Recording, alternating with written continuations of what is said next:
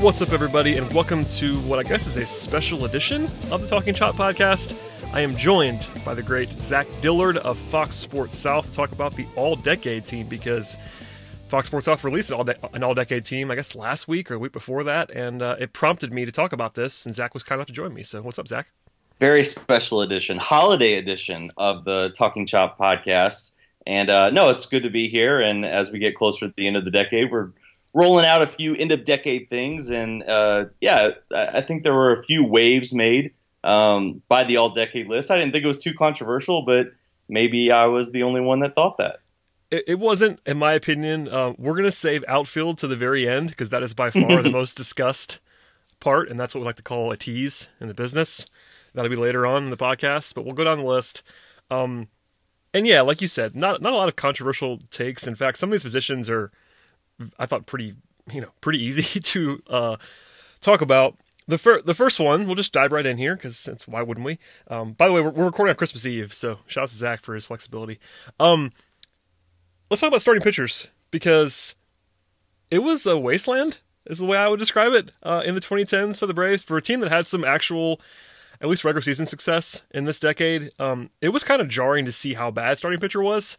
On the whole, I think I remember that basically in my head, but just obviously there were some performances that were pretty good for like one or two seasons, but in terms of actual bodies of work in the 2010s for starting pitchers, there wasn't a lot to choose from. And spoiler alert, you went with Tim Hudson on the list, and by the way, I agree with that. So what'd you make of starting pitcher in general? Because it was kind of weird.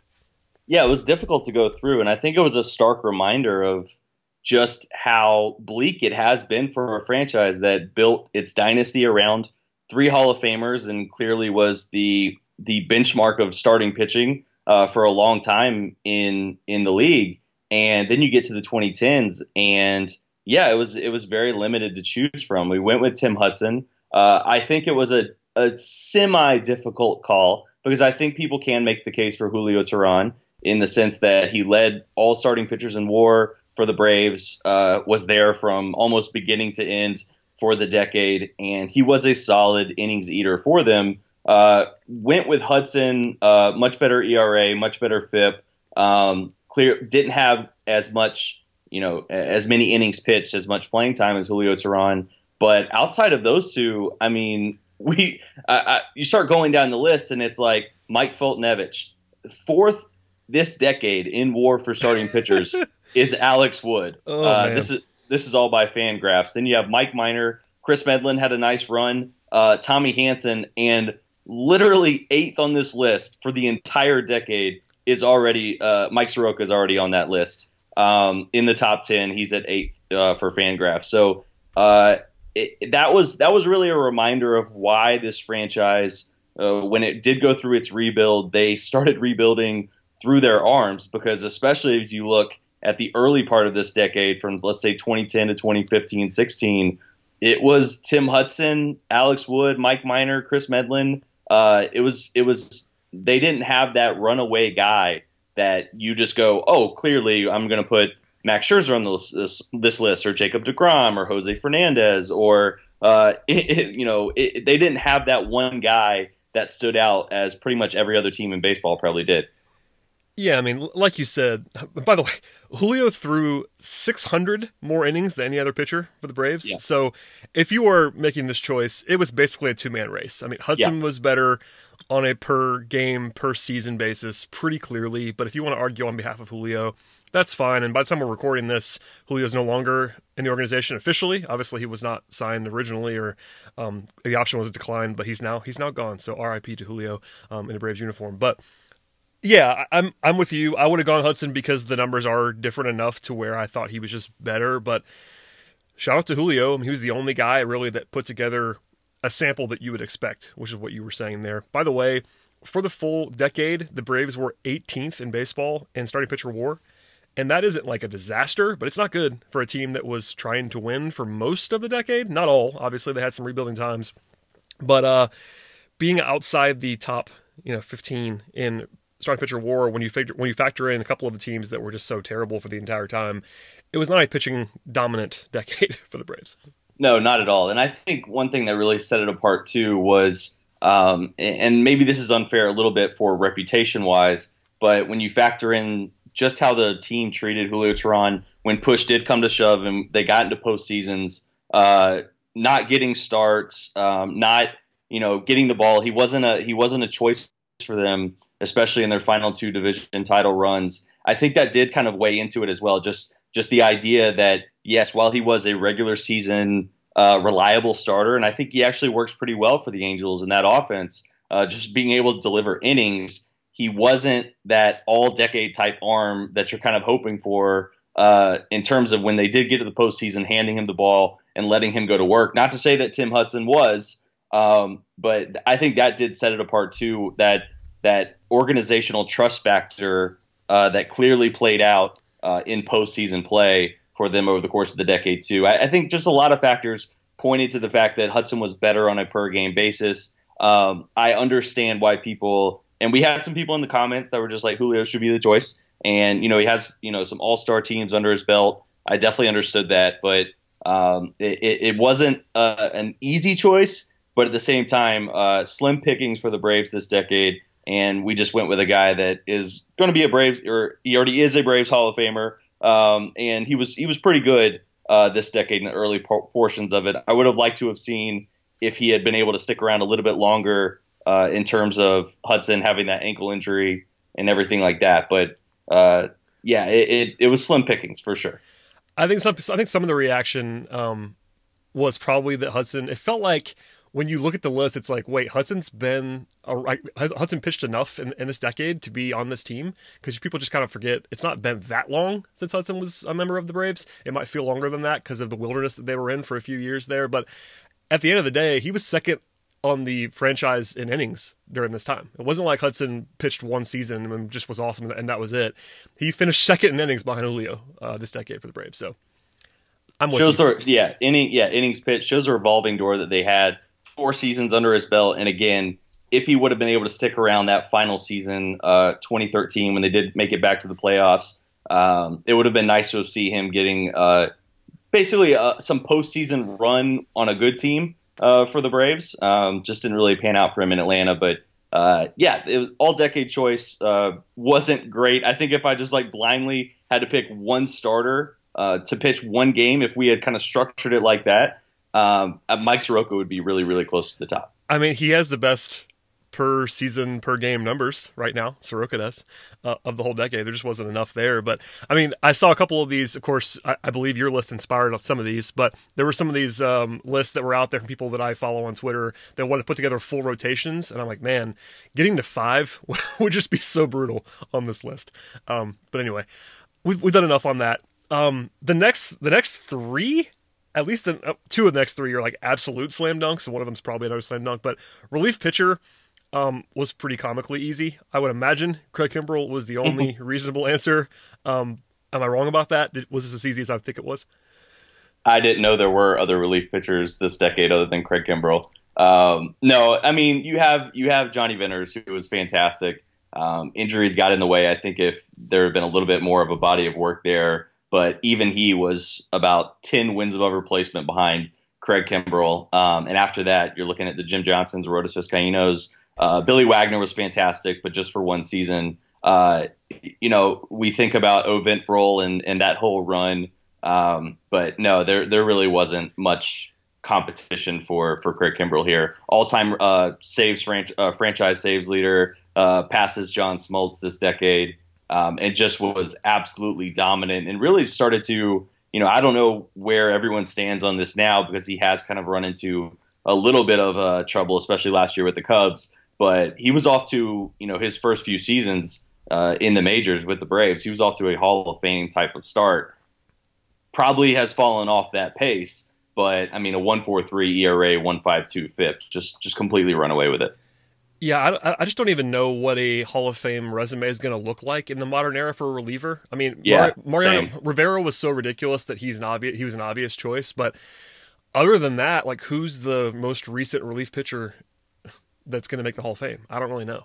It's a good question. Kimbrell's right up there. I would say that Kimbrell's probably the best reliever this decade, right there with the Chapmans and Kenley Jansen. I think his numbers were better than everybody. I mean, I think if you look Yeah. at just the decade and kind of try to remember that this year is only 1 year of the decade, Kimbrel had the best resume pretty easily. Yeah, so best reliever of the decade, so he's clearly the pick for the Braves here. If he's not the best reliever this decade, if people want to throw some other guys in the mix, he's top 3 and clearly runs away here for the franchise. I don't know what it looks like either in terms of the way that relief pitchers are used nowadays, whether it's still going to be the counting numbers and saves. I definitely think Mariano had that track record in the postseason, which clearly helps. And, Kimbrel has, a little bit of postseason struggles. He does have a ring. But yeah, I don't know what it looks like now, but the time that he was in a Braves uniform, he was one of the most dominant pitchers baseball has ever seen, and clearly was the all-decade choice. Yeah, real quickly, just some numbers on Kimbrel. He finished the decade with 11 Fangraphs WAR in 289 innings, which is speaks for itself. A 1.43 ERA, a 1.52 FIP, and 14.82 strikeouts per 9 innings. So crazy. What do you even say about that? He's crazy good. I can imagine that the Braves front office and coaches miss having him slamming the door at the end of games, especially how things have gone in the last couple of years for this team. Didn't have a great year last year, and don't let that cloud your judgment in terms of him being just an absolute stud when he was in Atlanta. Yep, there you go. All right, let's go to catcher. This one is a little bit closer, probably not that close still, but Brian McCann is the choice. Of course, he came back to the Braves, which was interesting. He was better in the previous decade. At least his highs were higher in the previous decade, but still a pretty impressive overall body of work. I think he had 22.5 Fangraphs WAR during the 2010s. Still was a 10% above league average hitter. There were some other contenders, at least fringe contenders, but McCann felt like a pretty easy one too. By Fangraphs WAR, he was their second best position player, or really player overall, the entire decade. I know they factor in a lot of pitch framing and defense into that, but Brian McCann for me was the runaway choice. I think Tyler Flowers has been much better than his reputation that precedes him nowadays. Strong agree on that. Strong agree on that. People really dislike Tyler Flowers, but even though he's still hitting 4% above league average at 350 OBP, helped a lot by getting hit by a bunch of pitches. But Tyler Flowers has been good. Outside of that, there's really no real competition, even if he's competition for Brian McCann. McCann doubled him up in WAR. Pretty easy pick, especially with McCann coming back. The story, I thought he was pretty good, better than I expected last season in his final go-round, helping them get back to the playoffs. But Brian McCann was clearly the all-decade choice. And again, just like starting pitching, another reminder that while they've found really good stopgaps, they've found good platoons and duos, they haven't found that successor for the Brian McCann that they were hoping for a guy this decade, like a Christian Bethancourt would be. And now they're hoping for a couple young catchers down in the minors, hoping they will be in the future. But they just haven't found that guy yet. And McCann is still kind of the benchmark for this decade. Yeah, to the Braves' credit, they've done a good job piecing together those duos the last few years and actually have gotten really good production from catcher. I think underrated production. But, yeah, I mean, the choice is fairly clear. I will say, if you believe Fangraphs, and there's some controversy about how much the framing should factor in, Flowers looks pretty darn good on Fangraphs most of the time. We'll leave that there for now. But McCann just played a lot more, too, and was better. So, by the way, one thing I want to throw in there just for something. Evan Gattis had the highest WRC plus and slugging percentage of any catcher for the Braves this decade. That's wild. Shouts to Evan Gattis. I mean, the thing about, also, I'll just throw in real quick, the thing about Fangraphs and their catcher WAR, and when they threw in pitch framing, I think it was last offseason, yep. And they really adjusted all of their wins above replacement metrics, it really pushed Brian McCann to the forefront of a Hall of Fame catcher conversation. When you look at catchers since 2000, it's basically him. He's up there with the likes of Buster Posey, who feels like he's on a Hall of Fame sort of track. I don't necessarily buy into that, but the Fangraphs readjusting that WAR has pushed Brian McCann to being one of the elite catchers this century so far. And yeah, I mean, you look at him in a Braves uniform, clearly ran away with it for me, but it's at least interesting to talk about. Again, I don't think him or Kimbrel are Hall of Fame locks by any means, but it's at least a conversation starter for where they rank, not only in a Braves uniform, but where they rank over the course of their careers. Yeah, I do think, just for the record, McCann has 7 All-Star appearances, 6 Silver Sluggers, which I'm not sure how much that matters, but it probably is going to go on his resume. He has a World Series and an All-Star Game MVP, which I don't care about at all, but people will add that too. He has a pretty decent Hall of Fame resume if you look at it. So I'm not sure he's going to get in either, but he'll be one of those guys that's clearly on the ballot and discussed as a relatively prominent option when it comes. I don't know if he's going to make it in or not, but that's a weird one. Catcher's kind of like relief pitcher in some ways. Like, what's the baseline for catcher, particularly now? I don't know. No idea. I would assume that the guy that first comes to mind for me is Posey, just because of his. He has the rings too, which helps. Yeah, I mean he has the rings and with a Z at the end. Rings. McCann's up there. He had a fantastic career. I keep forgetting he's already retired. Fantastic career for him, and the all-decade choice for the Braves. All right, let's go to first base, where if there was anything that could be even easier than Craig Kimbrell, it's Freddie Freeman at first base, because he's been the full-time guy at first base since 2011 and played the entire decade. His entire career so far in this decade. It's just hilarious to look at first base, honestly. If you try to do a Fangraph search about the Braves first baseman, it's Freddie Freeman and just nothing. It's kind of funny. Absolutely nothing. Top 5 for people listening. This is not a joke. Matt Adams, who had the second most playing time. He played 100 games, I think it was. Something like that. I take that back. 4th most playing time. But Matt Adams, number 2, he was very good when Freddie Freeman went down. So good, in fact, that Freddie moved to third base. That really happened in this decade. Freddie Freeman played third base. For the time being. 3rd place on this list, 39 games played, Derek Lee. Oh my God, Derek Lee was good for that brief time. But for those 39 games. 4th place is Eric Kinski. And fifth place, I swear I'm not lying to everybody, it is Brandon Snyder with 37 games played. Oh, Lord. The only other player that had a significant amount of games played for them this decade would have been Troy Gloss. Who played some third during that time too? Hit 4% above league average. Defense really really kind of brings him down. But I'm not kidding. It's Freddie Freeman, Matt Adams, Derek Lee, Eric Kinski, and Brandon Snyder. That mostly is because no one even played except for Freddie Freeman. He was an Iron Man for them, one of the best position players in all of baseball this decade, best player for the Braves this decade. I was going to say, he's the player of the decade. Spoiler alert. He's player of the decade for this franchise. So in fairness to all of the other names you could pull out of a hat in terms of trivia answers, there really was no competition for Freddie because he was, by and large, healthy over the course of this decade, from start to finish. Just a complete superstar, 227 home runs, hitting 37% above league average. So not to demean those other guys, they didn't really have a fair shot, but I am just going to go out on a limb and say if they had the same amount of playing time, it still wouldn't be close. It would not be, and like I said, probably the easiest one, because at least the relief pitcher Johnny Ventures was awesome for a time. There's nobody else at first base. All right, Zach, let's take a quick break, go to the sponsors real fast. We'll come right back, talk about second base, shortstop, third base, and of course, the outfield. So hold on tight. Support for this show comes from Sylvan Learning. As a parent, you want your child to have every opportunity, but giving them the tools they need to tackle every challenge, that takes a team. Now more than ever, educational support tailored exactly to what your child needs can make all the difference. That's why parents have trusted Sylvan Learning for 45 years as the ultimate teammate in their child's educational journey, instilling in them a love for learning and a passion for reaching the next level. And Sylvan's Insight Assessment can identify gaps in learning and areas that could be of concern for your child. It's a 360-degree view into your child's learning that you can't find anywhere else, and helps ensure that your child didn't miss something in school that might put them at a disadvantage in the future.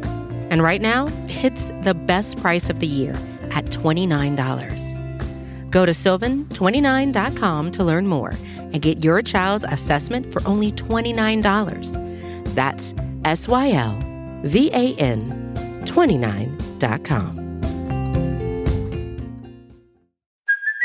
Hey, it's Kaylee Kaylee Cuoco for Priceline. Ready to go to your happy place for a happy price? Well, why didn't you say so? Just download the Priceline app right now and save up to 60% on hotels. So whether it's Cousin Kevin's Kazoo Concert in Kansas City, go Kevin, or Becky's Bachelorette Bash in Bermuda, you never have to miss a trip ever again. So download the Priceline app today. Your savings are waiting. Go to your happy place for a happy price. Go to your happy price, Priceline. All right, Zach, we're back. Second base is next on the agenda. This one's pretty easy too. Not as easy as first base, but it's a guy who's currently on the roster. Yeah, Ozzy Albies was pretty much a runaway for me. I really didn't consider anybody else a true threat to him. I was a little surprised with the feedback. We had a few UGLA votes, which I think if you polled people in 2012, 2013, 2014, what they thought about that, he would be at the bottom of the list. But a little bit of a redemption for Dan Uggla over the course of time. But at the end of the day, it's Ozzy Albies running away with it. He played more than 100 fewer games, and he doubled Uggla up in WAR by Fangraphs. He's clearly become one of the top young stars in the game, dealt with these second half issues at the back of 2018, rebounded this past year, and really just put together start to finish a really, really good season. And a guy that I think slowly they're coming around to the fact that he's a top of the lineup type of threat for them. And if he can be that player year in and year out, that 4 or 5 WAR player, he's an all around star. And we could never say that about Dan Uggla. And even though Ozzy Albies only has, 2+ seasons in the bigs, it really wasn't close for me. Yeah, I agree on all of that. I will say Uggla was better than people thought he was in the moment. Yep. He was not great by any means, and the extension was not a good extension. But he was better than people thought he was. Now, he was not nearly as good as Ozzy Albies, because Ozzy Albies, by the way, in 375 games, is at basically 10 WAR in both Fangraphs and Baseball Reference. That's less than 2.5 seasons.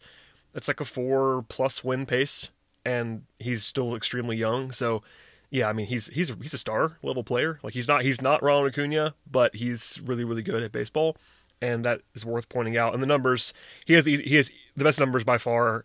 And despite the fact that he arrived late in 2017, yeah, I mean, he's the choice. Uggla being the very obvious number 2 is kind of funny in its own right, but yeah, Ozzy's the one.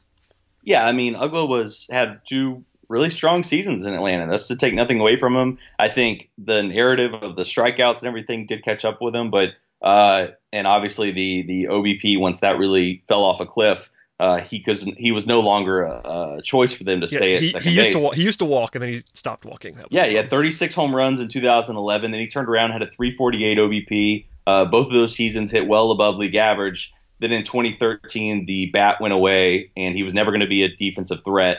So 2013 is, even though he hit 22 home runs, that's really where things started hitting the skids. He struck out 32% of the time that year.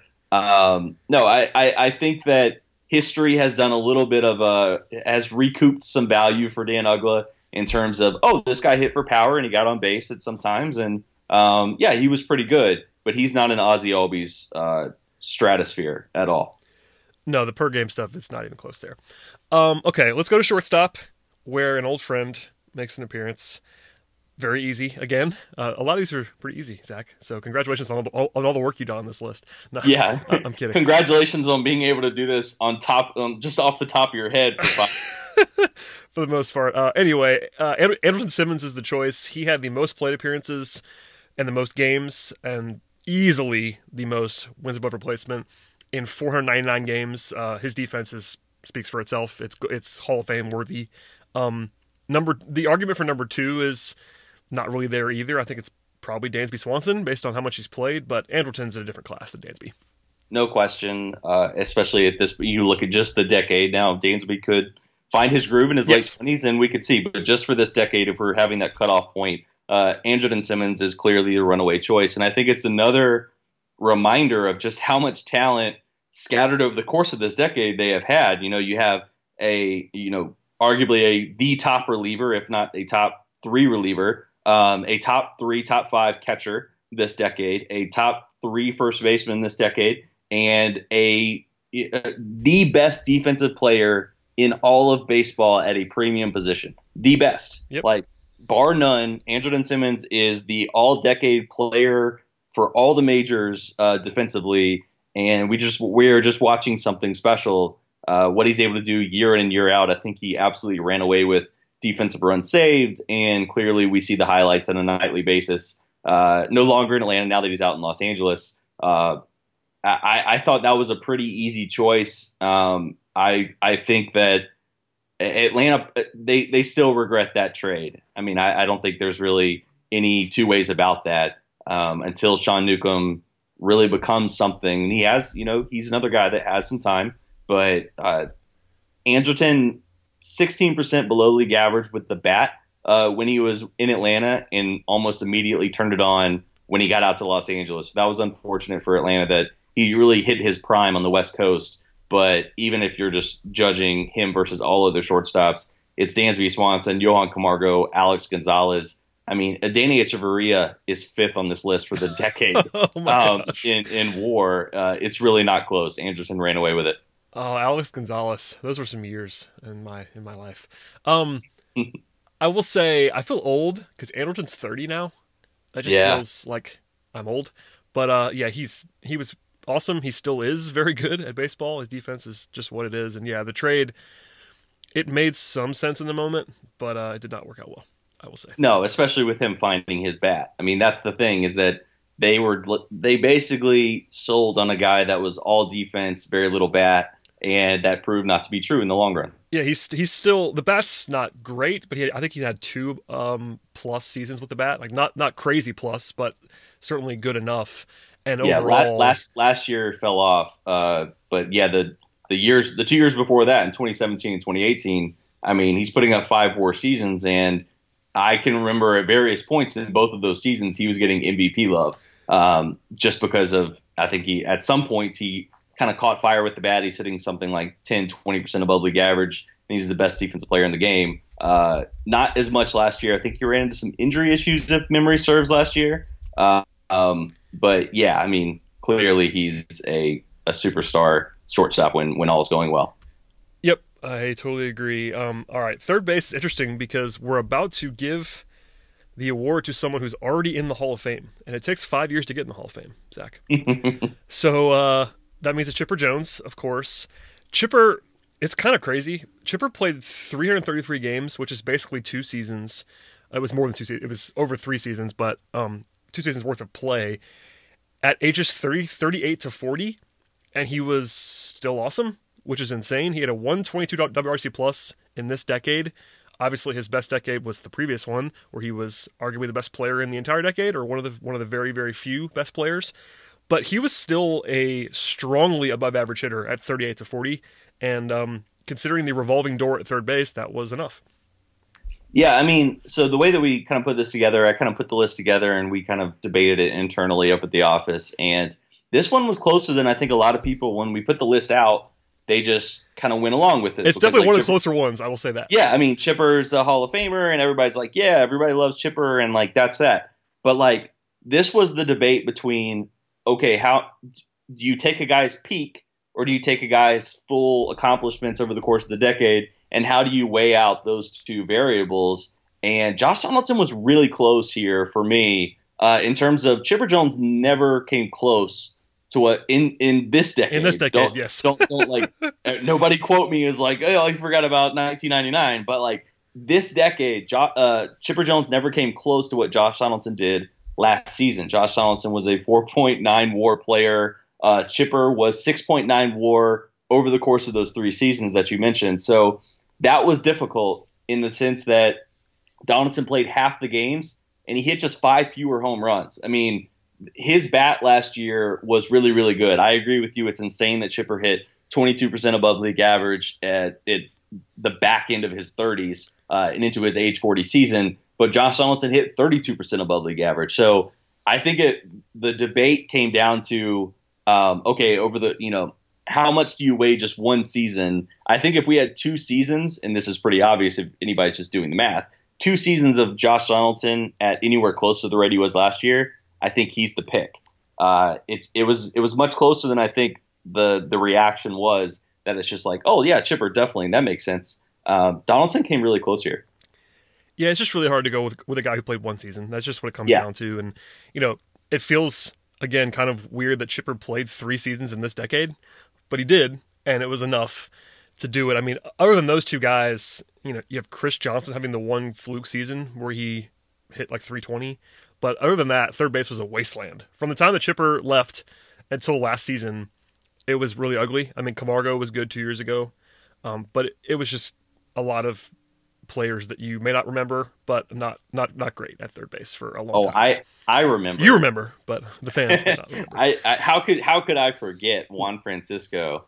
And Chris Johnson was my guy that I just can't ever forget. But yeah, and Adonis Garcia. I mean, who could forget those just gems in Braves history at third base? No, they finally found a true replacement. You're right. Camargo was really good in 2018 at third base, but if they were searching for a guy that could hit and provide the type of value that Chipper Jones did there year in and year out for 2 decades, Josh Donaldson was that heir apparent for the first time. And now they're in the midst of an off season where they're kind of looking for where do they go from there. Yep. And that's, we'll see what happens there. We can move on from there to the one that got by far, at least and what I saw of your mentions, the most attention was outfield. Shocking. It was not shocking in any way. We did not prep for this other than talking for a few minutes about this at the time. I came up with 5 candidates that would have been reasonable choices. You went, just for people so people know, the Fox Sports team, not just Zach, went with Ronald Acuna, Jason Hayward, and Justin Upton. Those were the choices that actually happened. I came up with 2 more candidates that had a chance, or at least a somewhat argument, and they were Markakis and Ender Inciarte. Was there anybody else that you added to the list that you consider? Because I think the number 6 for me would have been Michael Bourne, but it was kind of a small sample size. Yeah, I mean, outfield is kind of tricky here. The one thing that we probably could have added to this mix is like a utility player, because Martin Prado is probably in that mix as well. But no, I mean, I think we didn't get any pushback on one of the guys, and that's Ronald Acuna Jr., who is, let's just get it out of the way, the best all-around outfielder, maybe, on a per-game basis, the best all-around player this team saw this decade. Now, he wasn't up there with Freddie Freeman because he only played 2 seasons, but Ronald Acuna Jr., we got 0 pushback for whatsoever, and that should be obvious to everybody because he's an absolute superstar. The only argument against Ronald is the longevity, but when you factor in that he's, more than 9 WAR in 267 games, that's just kind of ridiculous. And again, a per game basis, it's just not even close. There were some Hayward years where he was that good on a WAR basis, but when you factor everything in, Acuna, no one's going to argue with Acuna, especially right now, because everybody loves Acuna right now anyway. So no one's going to argue against Ronnie. I think we could probably put that one in pen. That was the right choice. Now, here's where things got really interesting, and maybe not surprising whatsoever, but still interesting to me in terms of how memory works, how we retrospectively view players. The argument became, in the aftermath of just posting this list, the argument became Hayward versus Markakis. Oh, God, why? Why are we doing this? And for me, that's really fascinating because the closest call and the actual argument is Ender versus Justin Upton. Yeah, I'm definitely closer to what you said there about it being the closest call. I think Hayward, and honestly for me, Hayward would be number 1. And it's because easy for me. I mean, it's not even, again, Acuna's been better on a per game basis. No one's saying otherwise. But Hayward played a lot more. He is the comfortable leader in both WAR metrics, both Baseball Reference at 23.2 and 19.9 Fangraphs WAR. People have forgotten this, but Hayward had a 117 WRC plus with the Braves. That is very good.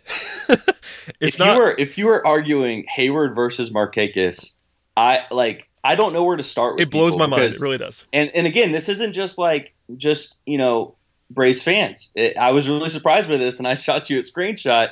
The dude, Andrew Jones, arguably the top 3 outfielder in Braves history, was in our mention saying, yes, Markakis over Hayward. That really threw me as somebody that comes from a defensive background too. I don't get it. That to me, you're right. Jason Hayward, offensively, not even close. This decade in a Braves uniform. Now, maybe they're for their careers. You could argue that Nick Markakis has been a better offensive player. Yeah. But in a Braves uniform, Jason Hayward, 17% above league average. Nick Markakis, 3% above league average. Defense, they are in completely different universes. Jason Hayward is right behind Andrelton Simmons in terms of defensive runs saved for the entire decade among all MLB players. So defense sets him apart. Offense, they are not even close when you just look at weighted runs created plus. And then if you want to, because it does matter in all three phases of the game, base running isn't close either. No, it is not. Like, they are not even close to comparable in a Braves uniform. And that to me it's so fascinating how the conversation always comes back to Hayward. And I find this really fascinating too.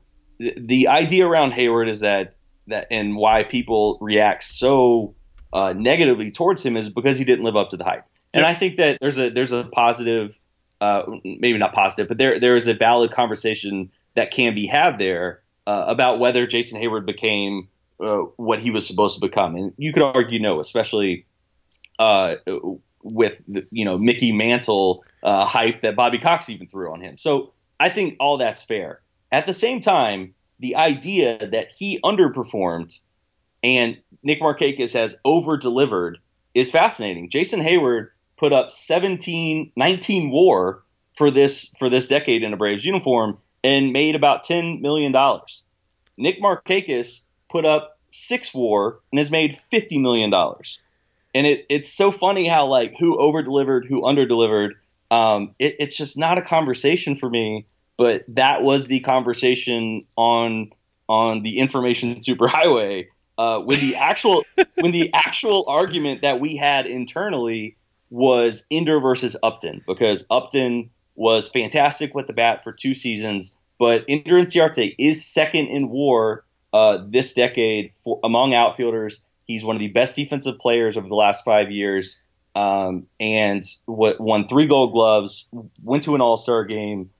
That one was really, really, really close for us. I went with Upton because just on if you had to put out a best of outfield, I felt like he had the track record and he hit 31% above league average with 2 seasons in Atlanta. Upton narrowly edged Ender Inciarte.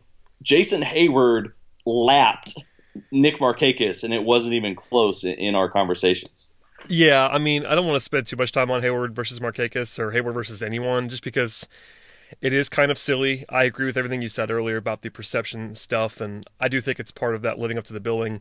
I would argue that any rational expectation of Jason Hayward would tell you that it was still a massive success. When a guy has 20 wins above replacement for a decade, and he didn't play the whole decade with that team, like, I don't even know what you're supposed to say about that. Was he Mickey Mantle? No. Was he Ronald Acuna? No. But he was really good. And Markakis, I mean, the only thing on the baseball field that Markakis does better than Hayward during the Braves run was hit for average. That was it, basically. And I think people forget they played Markakis edged him in games played, but they both played 5 seasons in Atlanta. Yeah, I mean, Nick is definitely, arguably his best trait, or one of his best traits, is the fact that he's been incredibly durable, except for this season. He finally had an injury, but Markakis, if you want to be critical of him as I have been, he's been incredibly durable, and that's a huge thing. So he was number 1 in plate appearances. That does matter. But when one guy has 3, and I'm not exaggerating here, 3 times the WAR on both Baseball Reference and Fangraphs, even if you hate WAR, like, you have to acknowledge the split there. It's just not even particularly close. Not even close. Just a reminder for everybody that slugging percentage matters, defense matters, base running matters, everything matters, and their OBP is separated by just 8 points. So I bet you would lose a bet if you bet Braves, like, random average Braves fan X, and you said, give me even if you said 20-point split on an OBP, I bet people would stay Markakis. Oh, easily. And I think it's also fascinating too. I know we're mentioning weighted runs created plus, and that is a league adjusted metric, but like Nick Markakis did this in a much more offensively friendly, offense friendly environment, especially last year with the baseballs and whatever you want to make of that conversation. That's one of the reasons why too, is that Jason Hayward was that good in a much more defense pitching inducive environment. So I just, it's such a weird conversation. I was ready for it. I think I texted you before we even put out the list, and I was like, hey, just so you're aware, get ready. We're going to put up Hayward and Upton, and people are going to be mad. And breaking news, headline news, people were mad. Yeah, okay, so we can move away from Hayward. I think we agree that Hayward and Acuna were easy selections. Now, the Upton versus Inciarte, and if you want to throw Markakis in as well, that conversation is more nuanced. Upton, yeah. I would compare it to earlier one we had at the very beginning of this podcast with Hudson versus Tehran, where Upton is Hudson and Ender is Tehran. Yep. You have a guy who played for longer, had a lot more plate appearances, was more of an accumulator. He leads. Ender is second behind Hayward in both WAR categories. So if you want to argue Ender versus Upton, I have no problem with that whatsoever. He is the worst hitter of the bunch. Ender is, of this five. He's the worst hitter, but he's either the best or second best defender, depending how you feel about Hayward. And Ender was doing it at center field, which is more of a premium position. So, I mean, I'm okay with that. It's almost interesting. Is Markakis fifth for you out of these five? It seems like he is, but probably. I mean, he's probably fifth, especially when you look at a guy like Michael Bourne, who was also defensive side. I mean, Markakis is fifth. I think that's fair, and I think he's very clearly the worst on a per game basis by all the numbers. He just is. No question there. I think that people could make a rational conversation of Markakis versus Upton. Yep, and I agree. I think there's a case to be made there. 5 seasons versus 2, even though Upton still beat him out in WAR despite all that difference in playing time. Upton was clearly a better hitter, but Markakis does have a bit of longevity. My thing is just like, Markakis has had one really good season in 5 years in Atlanta. Like, one. He had, and he won all the awards and he got all the deserved credit. It's good for him that he made his first All-Star team that late in his career. Was good. He was good that year. He was very, very good. But one good year out of 5, and Justin Upton had 2 good years out of 2. Like, that to me is just like what separates the other players on this list from a guy like Markakis. I think he is number 5, depending on what position you want to put a Martin Prado, who's more of a utility guy. I had a tough time kind of penciling him in one position and putting him above anyone. Yeah, you couldn't get there. I mean, there's just not a path for him in any of the spots. Again, if you had the utility spot, it would be Prado very easily. But it's just, he played second, but he's not going to go ahead of Ozzie. He played third. He's not going to go ahead of Chipper. He played in the outfield. Right. He's not better than these guys. So, right. I mean, it'd be good to reward Prado, who was really good and obviously a fan favorite. But yeah, I think it's a 5-player race. And to your point, I mean, it is easier to argue Markakis versus Upton than it is to even against Ender, because this might be controversial, but if you look at the numbers, there really is no argument for Markakis over Inciarte. They're just not. It doesn't. No, there really isn't, and it was really surprising that we didn't get more of a. I was fully prepared for like people just to be like, Ender, Acuna, Markakis is my all-decade outfield, because you do have a little bit of recency bias. People are very attached right now to that outfield, winning 2 division titles, essentially with those 3 guys as the starters. People are very attached to that outfield, but it's just that side of the argument I was ready for, but. I did feel I don't want to say bad, but that race was really close, leaving Ender Inciarte off, but we didn't get nearly as much pushback and support, and in terms of like the bandwagon trying to get Ender Inciarte's name out there, it was all Markakis all the time, and people are just wrong when it comes to that. Ender deserved more credit than probably I gave him on this list, but it was really, really tight with him and Upton. But people didn't want to have that argument. They wanted to have the Markakis argument, which is non-existent to me. Yeah, it's kind of silly. I wonder if we did this a year ago or a year and a half ago, if Ender would have gotten more love, because Ender, I think his star with the fan base has fallen with the injuries, and he hasn't been as good recently. But when he hit 300 that season, you could had 200 hits. You would have people were telling me he was the greatest player in the history of the world. So it's kind of funny. Markakis, it's always been a divide between people that are interested in it, and even I hesitate to even call them advanced numbers, like kind of the standard numbers other than batting average. There's always been this divide between people that care about that and defense versus people that are fans of Markakis. But there is this notion that he's a better defender than the numbers think he is. We can have the argument another day. And of course, he won the Gold Glove last year. I'm using quotation marks that people can't see right now, but I don't know, man. Like, I'm not surprised. Like, I don't think you are either necessarily by the reaction, because Markakis is beloved by a large section of the fan base. But if you look at the numbers and the profiles, it's just he's not in the mix. Honestly, I mean, if you want to remove the way I wrote this down to myself, so I made sure I'd say it out loud. The way to get to Markakis on a top 3 list is if you just basically toss out the small sample size guys. But to do that, you have to get rid of Acuna. That's the way to do it. No, that's a great point. You have to toss out, Donaldson, Acuna, Upton. Tim Hudson, Upton. Yeah. You have to toss all those guys out and just say, like, well, you have to play a minimum of 4 or 5 seasons. And that's how you get to Markakis, because he'd be there. He'd be in the top 3 with Hayward and Inciarte if you put like a 3-season cap on it and said you had to play 3 seasons or more, which you didn't do, and I don't think you should. And people would still be mad about Hayward being on that list too. Oh, which would be hilarious because he'd be the runaway number 1. But honestly, I mean, this is a different conversation in some respects, but I believe Hayward finished 3rd on the team in WAR this decade. Yeah, behind Freeman and McCann. Third. Ahead of Chipper, ahead of Andrelton, ahead of Albies, ahead of all these people, ahead of Hudson, ahead of Kimbrel. 3rd. Mark Bowman put out his top 10 players list. He had Hayward 2nd.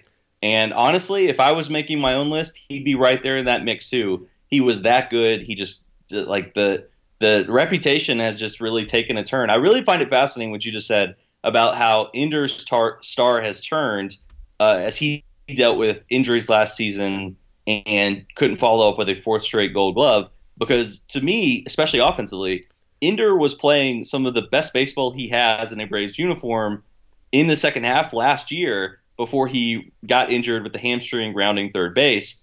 Ender was playing that well. It's funny to me how Markakis' star has not taken a dip whatsoever after, I'm trying to be kind here, after completely disappearing in 2 straight playoff series. I mean, absolutely middle of the bat, middle of the order bat, and just giving them nothing in 2 straight NLDS losses. Markakis had a 350 OPS against the Dodgers in 2018, a 372 OPS against the Cardinals last season. That includes a 182 OBP.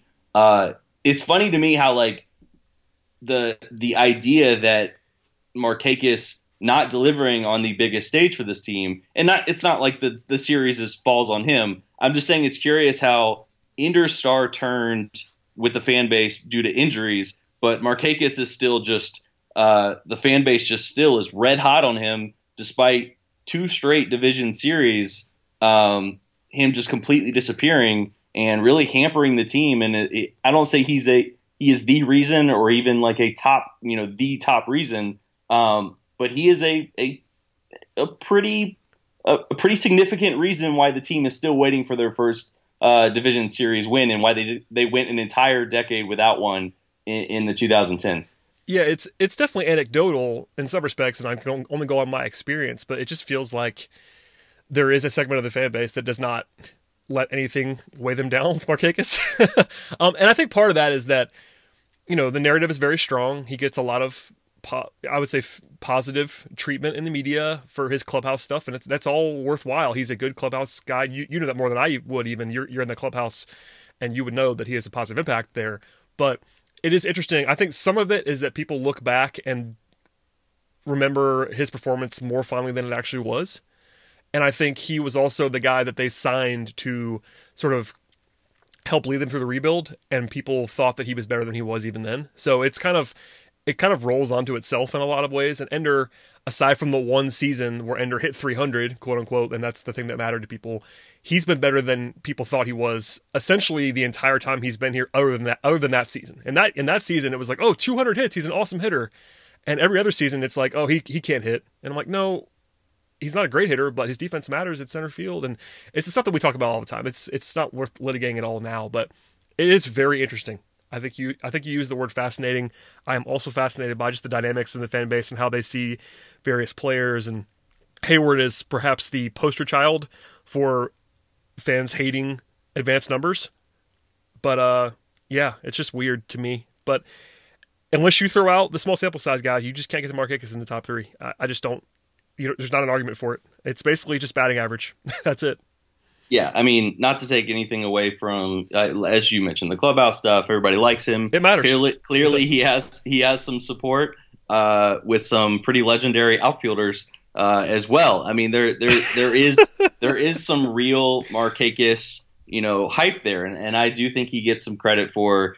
He's had some milestones in a Braves uniform. He got to 2,000 hits in a Braves uniform, that matters too. 1,000 doubles, and those types of milestones remind people of his career longevity, that he has been a good hitter for a very, very long time in the majors. But his best years were in Baltimore, and I think for some reason that gets lost in the shuffle, especially as you're putting together an all-decade team. Jason Hayward's prime was in Atlanta. Markakis' prime was in Baltimore. Upton has had a pretty long, career of being pretty steady. He didn't have necessarily the peaks and valleys.